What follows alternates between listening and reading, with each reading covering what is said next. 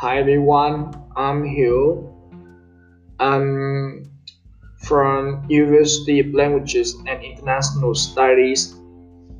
I'm going to graduate in July this year.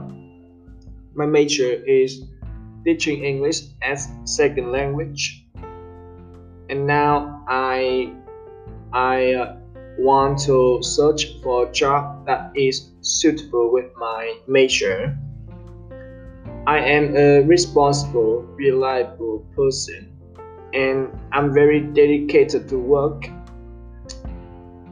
I have in-depth knowledge about the field, and I have 4 month experience of working as a teaching assistant in an international school called Alfred Nobel.